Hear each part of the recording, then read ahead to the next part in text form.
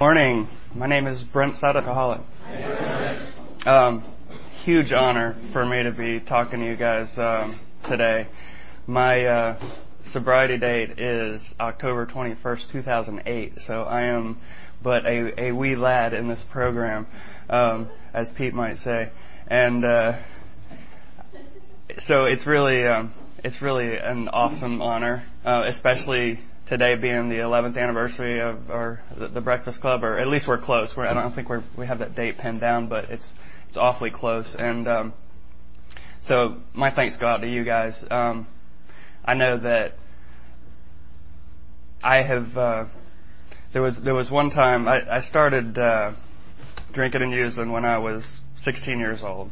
Went on for 18 years, and I know that during that time, there was a stretch of 1 year where I was able to white knuckle my way through not having a drink or a drug.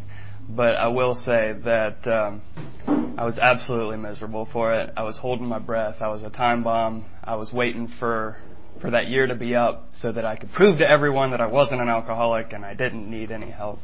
And now I'm beyond that point, and things are different. Things are. I don't feel like a ticking time bomb. And I can't take any of the credit for that myself. Because I couldn't. I tried to do it myself, and I couldn't. I needed help. I needed help from people like you. I needed God's help, although I couldn't admit it at the time. So I'll start back at the beginning. When I was 2 years old, my parents divorced. There's some interesting kind of symmetry between my mom and my dad. My mom is the youngest of three sisters. My dad is the oldest of three brothers.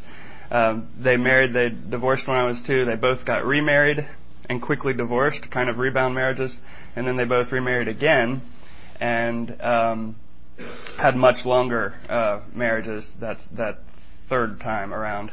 My mom is actually still married, and not so much for my dad, but that's why I don't take marital advice from him. But my lovely wife Marcy was kind enough to join us today, and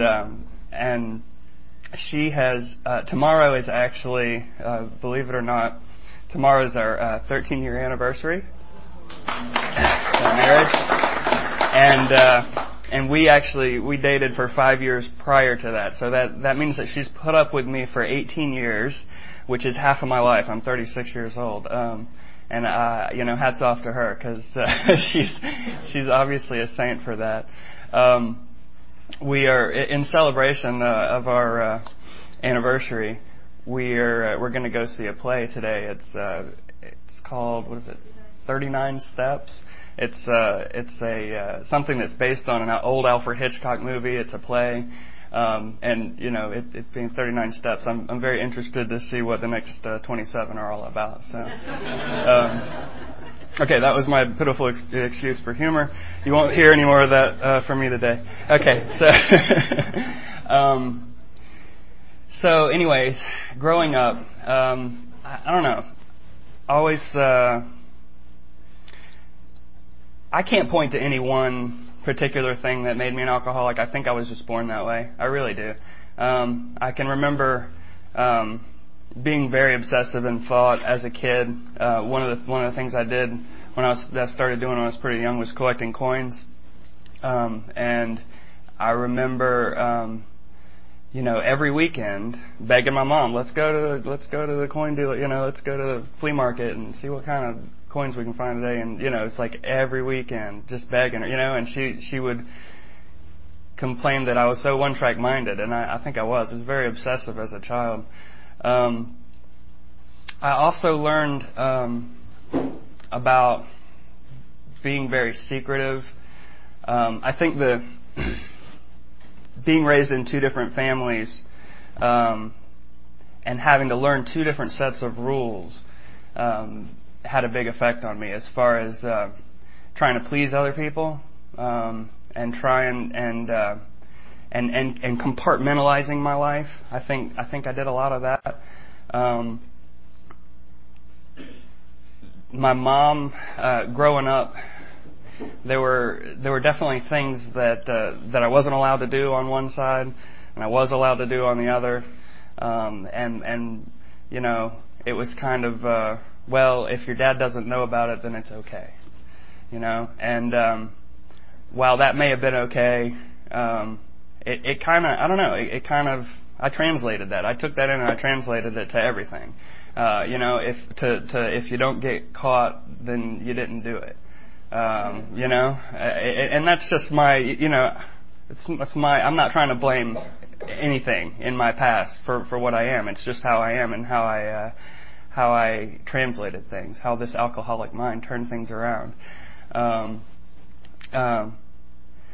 So when I was very young, about 6, I started a very unhealthy relationship, which it took me years to kind of figure out, because at the time I didn't really realize it, but it was an abusive relationship with a caretaker that was about 6 years older than me, and you know, I was just a curious kid, and she was probably also a curious kid. I was 6, she was 12, and that relationship, the reason I mention it is, first of all, I went for years thinking that I was like the only one who had to deal with anything like that, and I think you know, later in life, when I was looking for reasons to justify my actions and justify why I had to drink and use, I could point to that, and I could grab onto it, and I don't know. I learned in rehab. I met another guy who went through a very similar situation, and you know, after talking about it with him for a while, we realized that it didn't matter what happened when we were kids. We would have picked something that happened, and in order to justify our drinking and using. I mean, it really didn't matter. But one thing I will say about that was that it really, really reinforced the whole idea of keeping things secret, of hiding, you know, deep, dark secrets that no one can know about. And I don't know. I just grew up that way. I grew up doing my best to be different around different people. I have some relatives that live out in Cartersville, and I'm sure you guys are familiar. They live out on a farm, and you know, I don't have a whole lot of an accent, but you know, when I hang out with them, it kind of slides a little bit, and after a while, before you know it, I'd be talking just like them, and you know, we'd be talking about going down to the city, and you know, stuff, you know, and that's how it was for me. I'd slide into that accent, I'd slide into their mannerisms in order to get along better with them. Another thing that I did a lot as a kid, I kind of got into it pretty young, was acting, and acting for me was a huge escape. I went to a school that didn't have a football team. It was kind of a small school, and so one of the big draws there was their acting program. They had a really good director, and they actually still have a really good director who teaches you no acting please, which basically means that when you portray a part, you are to actually become the character. You're not up there acting the part. You're up there and you're becoming the character. And to me, that was an escape. That was becoming someone other than me. And I did quite a bit of that. In 5 years, I did 18 plays. So that's sort of a testament to the obsessive nature of myself, and even before I started using and drinking. And later on, when I did finally, around 16, started experimenting with drinking, it was the same thing. It caught on. It changed who I was, changed how I felt about myself, and somehow I had this feeling that there was something more out there, and that somehow I could unlock this secret world by the use of alcohol. And so I pretty much drank as often as I could. I can remember some of the first times that I drank was, just I was that little kid who would go up and get a sip of beer from his dad. And alcoholism, by the way, runs in my family. Both my grandfathers on either side, one of them used to actually run moonshine back in the day, and he quit drinking after an automobile accident where his wife was injured, and actually my grandmother had her voice, you could hear in her voice where the results of that accident happened. And he quit drinking from that point on. My other grandfather, I don't know the specifics, but I do know that at some point in his life he quit drinking. He made the conscious decision to quit drinking. My mom, as a kid, had eating disorders, which I'm told after being through the whole rehab experience is the same type of, genetic stuff can lead you to that. And my dad, while he's not really, I don't know if that I would classify him an alcoholic, but I definitely would say that he struggles with addiction. He had I guess about 18 years ago, he had a massive heart attack, and actually coded 2 or 3 times, and they had to revive him. And afterwards, they gave him 6 months to live.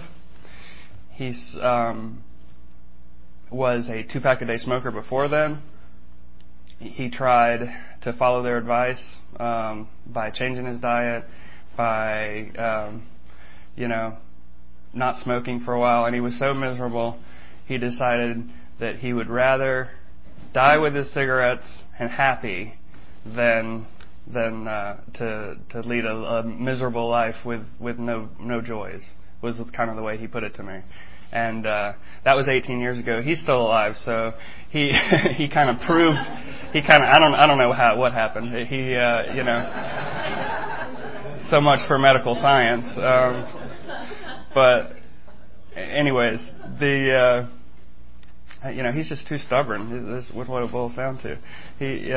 But anyways, that's those are my origins, and so I definitely, when I combined all this stuff from my childhood, as far as the deep dark secrets, as far as trying to be someone else to please other people, and when I mixed that with drugs and alcohol, it was inevitable. I can remember a couple of old stories.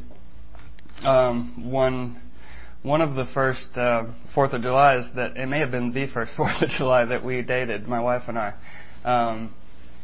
was a big party held by a friend of mine, and a real close friend, but definitely someone that I ran around with looking for trouble. And I just remember, he had a plastic bottle of vodka, and I just remember at some point in the night things got crazy enough to where I was out laying on his driveway, and he had that bottle of vodka, and he was squeezing it into my mouth. And instead of doing the sensible thing of, oh, no, stop, I loved it. It was insane, but I thought, wow, this is awesome. Someone else is getting me completely hammered. And, of course, that night, my girlfriend at the time, my current wife, was terrified because I basically was suffering from alcohol poisoning. I had wet the sleeping bag, was completely drenched in urine. I was shaking and throwing up, dry heaving, and they were this is something I don't even remember, but they were, trying to contemplate whether or not they needed to call the hospital, and there are countless things like that happen. I suffered and continue to suffer from all or nothing thinking. I have to really today temper those thoughts with prayers because that's a lot of what of what this program is just moderation. Someone in rehab put it like, and I've heard it several times, but when you're drinking and using, life is up and down. It's like a roller coaster, and sobriety is a nice, steady, even plane. And I like the nice, steady, even plane. I used to think that was going to be boring and terrible, and one thing that this program has given me is a big shift in perspective. It's probably one of the biggest things that it's given me. Before I came into this program, my grandfather was a deacon. The one actually who used to run moonshine was a deacon in the Baptist church, and so we went to church pretty regularly. I guess he was making up for his wild days, and so we went to church pretty regularly as a kid, and I don't know what happened. I really don't. I know that at some point along the way, I kind of rebelled. I kind of said, why are we doing this? What's the point? This was back around the time when all the stuff was coming out about, Tammy Faye and Jim Baker and all this, and I had all these reasons to point to. I could point as far back, like it says in the Big Book, I could point as far back as the Crusades and say, see what God does for man, and so I had all these reasons not to believe in God, and I really firmly believed that man created God and not the other way around. I was, I saw, I don't know, I think I saw some value in religion, but I couldn't make that leap. I couldn't make that leap of faith for myself. I sort of envied people who could, because they seemed so much more content.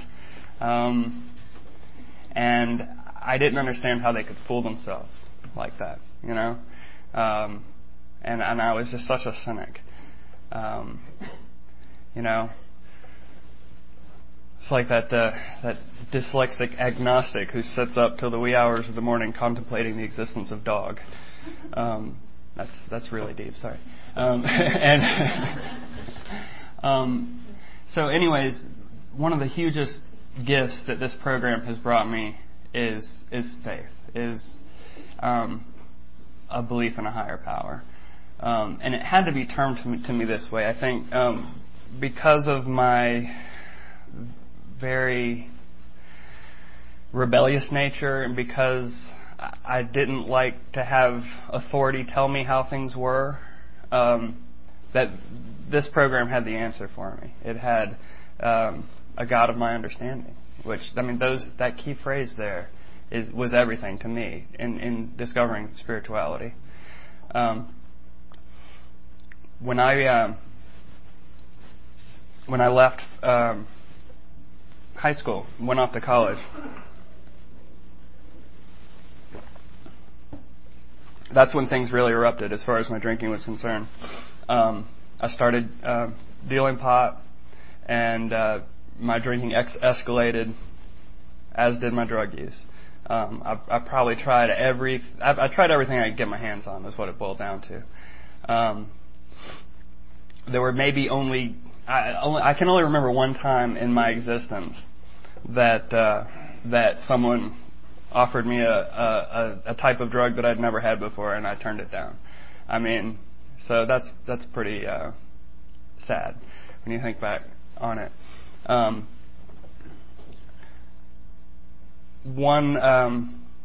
do remember going to Georgia, I was not a football fan when I went there. I went there and was working at Longhorns and would work game days, and it was not a problem for me because there was alcohol there, and so that made working in a restaurant really cool. Towards the end of the night, magically, a pitcher of beer would show up back in the kitchen, and it would just slowly disappear. No one asked any questions. No one carded anybody. But later on, I got in with some friends who were big into Georgia football, and it, to me, became my religion. It became the reason to get up on Saturday mornings and start drinking. And so that was it. It was also, however, a huge point of contention between my current wife and myself at that point. We kind of fell into this terrible routine to where we would have horrible fights on Saturday night after the game, and make up on Sunday or Monday with tears and apologies and promises about being better and doing better in the future, and then the next week start the whole cycle over again. Anyone who has battled with addiction knows that it's very cyclical in nature, and it was a terrible cycle, to be caught in. It continued on and on. I do remember one of the days after I think it was after a loss, a Georgia loss. It would make the only sense that it could make. It was a day game. We got very, very drunk going in. We snuck liquor into the place. We lost the game, and Brent took off on his own. That sometimes is what I would do. And I remember wandering into a bar, stumbling into a bar would probably be a better description. And the next thing I remember was being escorted out by the two bouncers because Brent had decided to take a nap on the bar. And they didn't think that was a good idea. So in my blind stupor, I was walking towards the apartment where my buddies were waiting for me, I'm sure. And I knew I wasn't going to make it. I had forgot to use the facilities before leaving the bar that they escorted me out of. And so I decided, it'd be a good idea. I could just duck around the corner here, relieve myself, and be on my way. So I ducked around the corner, relieving myself, and I get tapped on the shoulder by one of Athens' finest. Little did I know at the time, the corner that I happened to duck around was the downtown Athens Police Department. So, not a very observant drunk. My buddies, who were probably maybe a shade less drunk than I was, were called and actually drove down to pick me up. And for some reason, I guess, game day in Athens is quite a spectacle, and, the cops had plenty of things to worry about, and they figured they knew the address that I was going to, and they knew it wasn't very far, so I guess they let us slide. I should have been in jail. I should have been in accidents.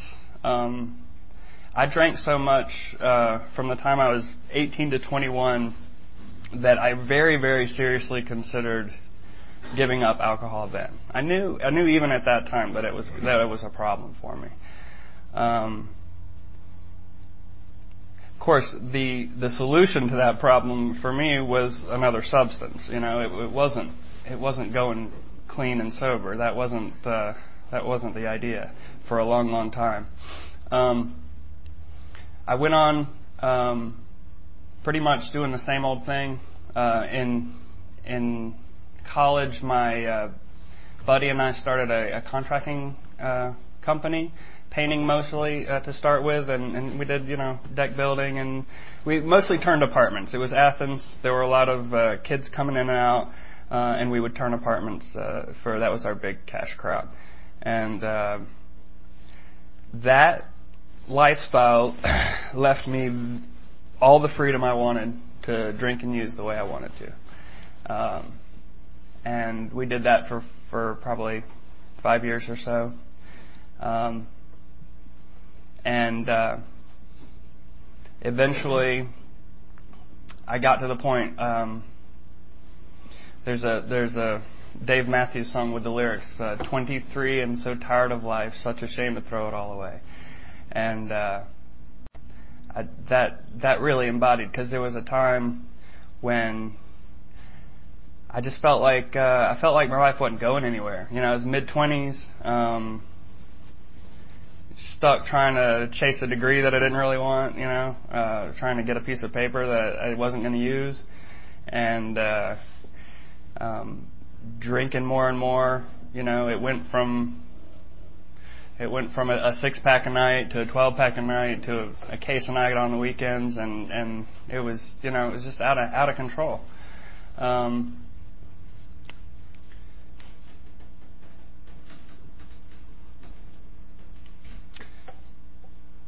Yeah, so eventually those thoughts, and I was dealing, so I was dealing drugs, so I had a lot of paranoia. I had a lot of worry all the time.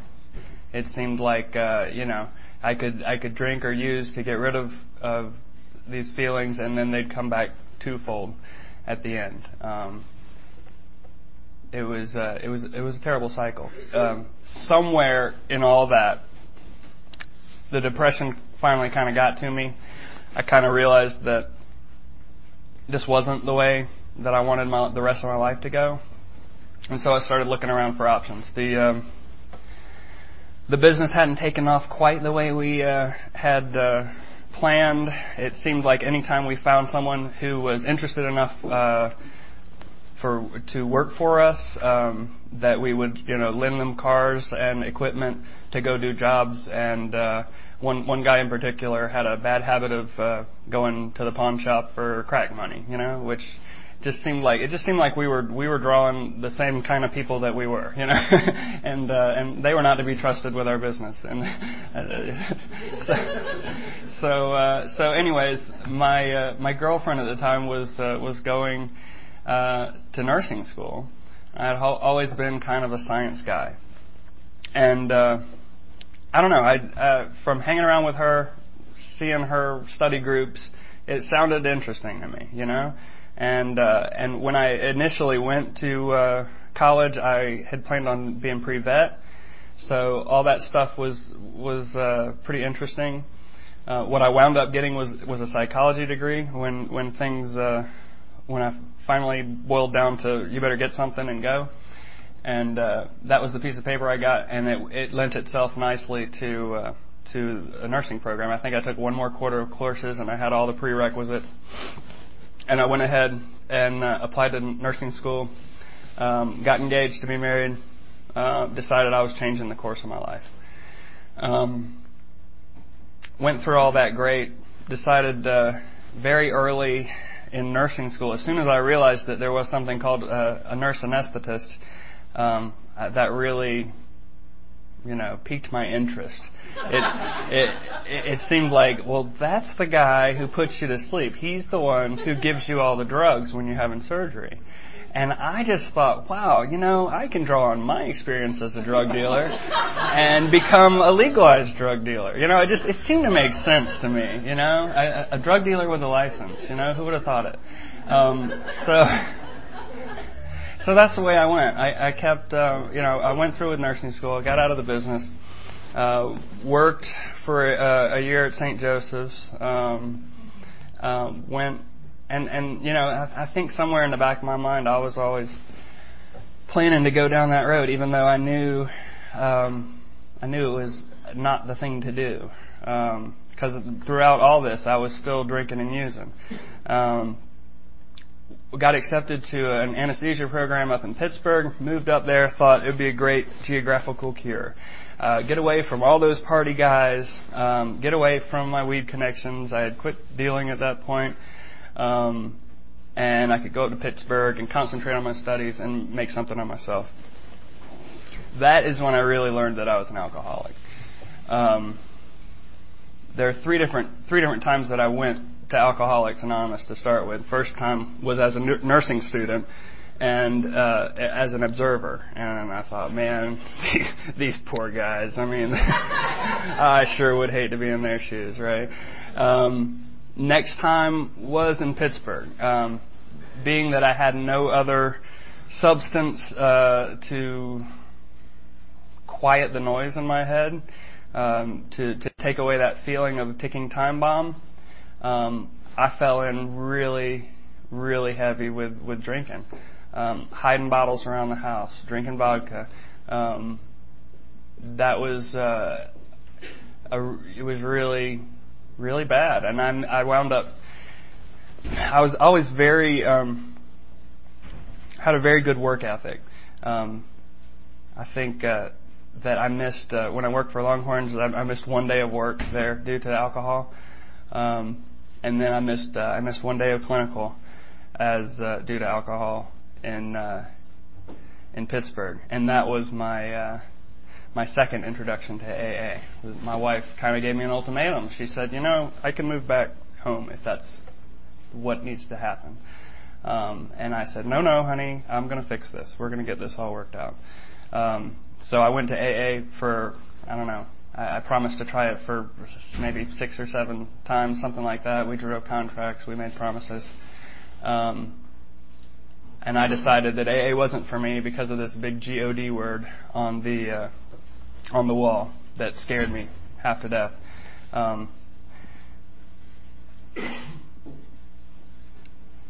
Graduated.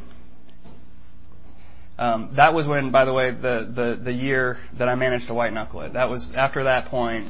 I gave up, didn't use anything for a year, and was once that was over, it was just very quickly. Within 9 months of that year being over, I was drunk in public at a wedding function with my pregnant wife, and and thinking, how did this happen?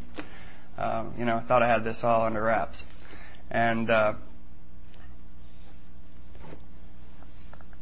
so the answer then was just it was switching substances again. I had to try to keep finding the right combination until things worked out. My daughter was born a little over 4 years ago. I think that was the first time I truly wanted to change things, because I wanted to be a good example for her. But I couldn't do it. I felt I could go for a little while and feeling miserable, feeling terrible, before I would use or drink again. And it was never anything good that came of it.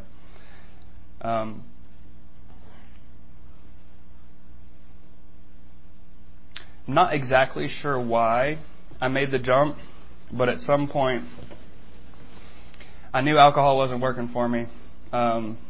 Marcy she'd been around me long enough to be able to tell when I'd been smoking. So those things I couldn't hide my use well enough anymore. I decided I'd try something different. Being in anesthesia, those drugs were readily available to me. You don't necessarily give all of what you pull out of the Pyxis to your patient, and so I was kind enough to soak up the excess. And that was a very slippery slope. I kind of, in a way, I really am kind of thankful that it came to that for me, because it got me here a lot quicker than alcohol would have. I think I could have banged my head against the wall for another 10 years pretty easy. Trying to if I hadn't have made that leap. I don't know what it was. I think it was desperation. I think it was a cry for help. I knew I was crossing a line that I shouldn't be crossing. And eventually, first of all, it was just I justified it. There was a lot of justification in my head of, alcohol is completely out of the question. I can't handle that. Marijuana stays in your system for 2 weeks, so I'm worried about passing drug screens. And well, wait, if I use this other stuff, it's out of your system in 2 or 3 days. That means I'm only dirty at work for like 1 day out of the week. I can party on the weekends, and everything will be cool.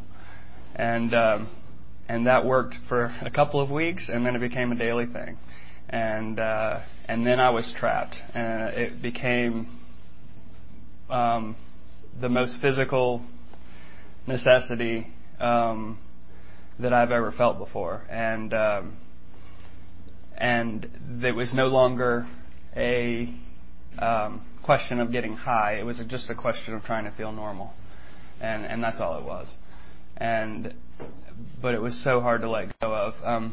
It took me getting caught several times before I was able to decide in my true self that I was done. My wife caught me a couple of times. I tried to play it off, say it was, I was just trying it or make it up, whatever BS I thought she would buy. And eventually I tried to get some outpatient help. She begged me to go to rehab, and I wouldn't do it. When I was in nursing school, I worked as an a mental health associate in a rehab center in Athens, and I knew what that was all about, and I wasn't interested. And I was better than that, I guess. And so I went for some outpatient help. They put me on this stuff called Suboxone, which is an opiate agonist-antagonist, and in my eyes kept tickling receptors that didn't need to be tickled, because I wasn't clean. I was still putting something in my system that I had to put in. I could tell when I didn't have it. It definitely changed the way I felt. What finally did it for me was getting caught at work.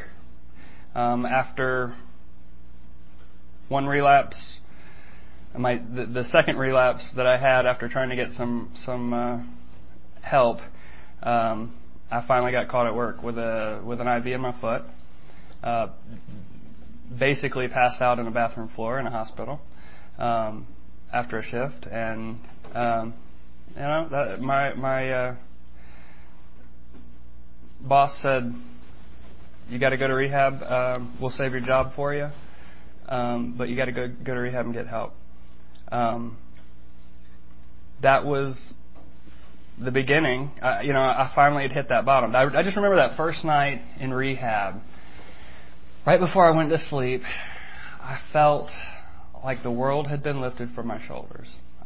Despite how terrible everything was leading up to it, I finally felt like, I can quit pretending. They're going to help get me clean, and I can live the way I should live. That's when I finally opened my mind, and that was my third entrance into AA, because in rehab, first night there, what do we do at 8:00? March on down, hit the AA meeting, and I was just like, as soon as I realized what it was, I was like, this again, huh? Okay, all right, I give. I'm going to give it a try, and God for me was very early. Group of drunks, good orderly direction. Good orderly direction made the most sense to me. And eventually I could make the leap and just say God. There was definitely probably 6 months there where I couldn't really say God and mean it. I was all wrapped up in old images and old thoughts about God. And the truth is that God's just a word. It can't fully define my higher power. Nothing can. I did. I was in Ridgeview for 14 weeks. I came out. My boss kind of did me a favor, but he was trying to do me a favor. I'll say that. But in hindsight, it probably wasn't the best of things for me. I was told by my nursing group at Ridgeview. They very strongly suggested that I not go back into work. But I did, and within 5 weeks, I had relapsed on nitrous oxide, which, it's one of those things that's readily available in a hospital when you're working nights alone. And I managed to the disease, I should say, managed to convince me that wouldn't count. I had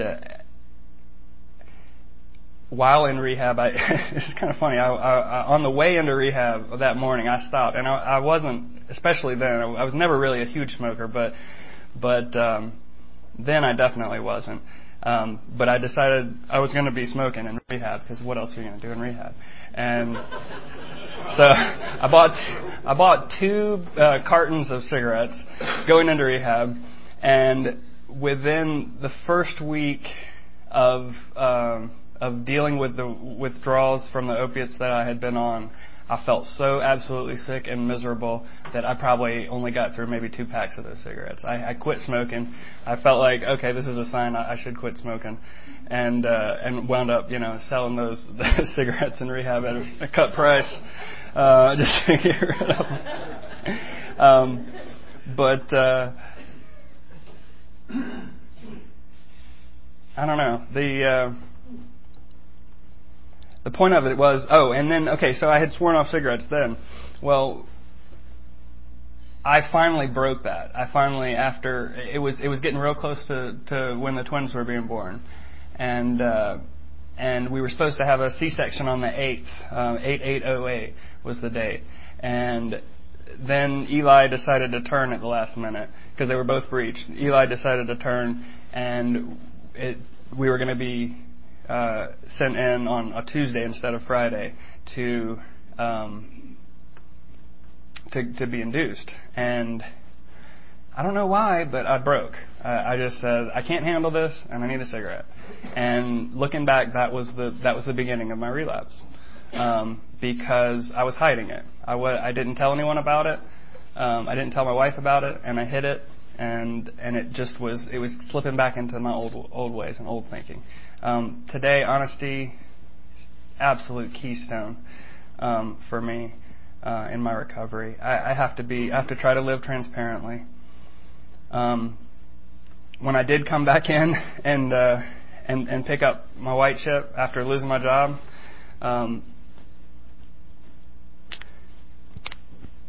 I went into another meeting. I think maybe the Canton group or something like that. Went in to pick up my white chip, and they didn't have any white chips. So some very creative person punched out the bottom of a styrofoam cup for me and wrote the letters AA on it. And so this is my actual white chip for my sobriety. What I love about it is that it's imperfect and it's very fragile, just like my recovery. I don't have to be perfect today. All I have to do is work each day on spiritual growth. The gifts of recovery are countless. I live in gratitude today, whereas in the past I was not grateful for anything. I took everything for granted. Today I've got 3 beautiful kids, beautiful wife, wonderful family. God has taken care of me. As soon as I lost my job and I was in huge fear, and it was that push I needed to make the spiritual leap of trusting God and putting my life in God's hands. When I did that, amazing things started happening. God took care of me in ways that I would not have ever thought possible. And He's allowed me to spend a lot of time at home, taking care of the kids. I've been able to paint my house. I've been able to do some amazing things. And I don't know. The best thing is that I'm happy about coming to AA today. I love to come to these meetings. I go about 5 a week. I take a drug called naltrexone, which is an opiate blocker. I do that because of suggestions that my addictionologist makes to me. I'm in a program where I meet with a group of nurses in recovery once a week. I meet with an aftercare group once a week. I know today that anything I put ahead of my recovery, I will lose. I take that very seriously. I know this is life and death. And I think that's all I have to say about that.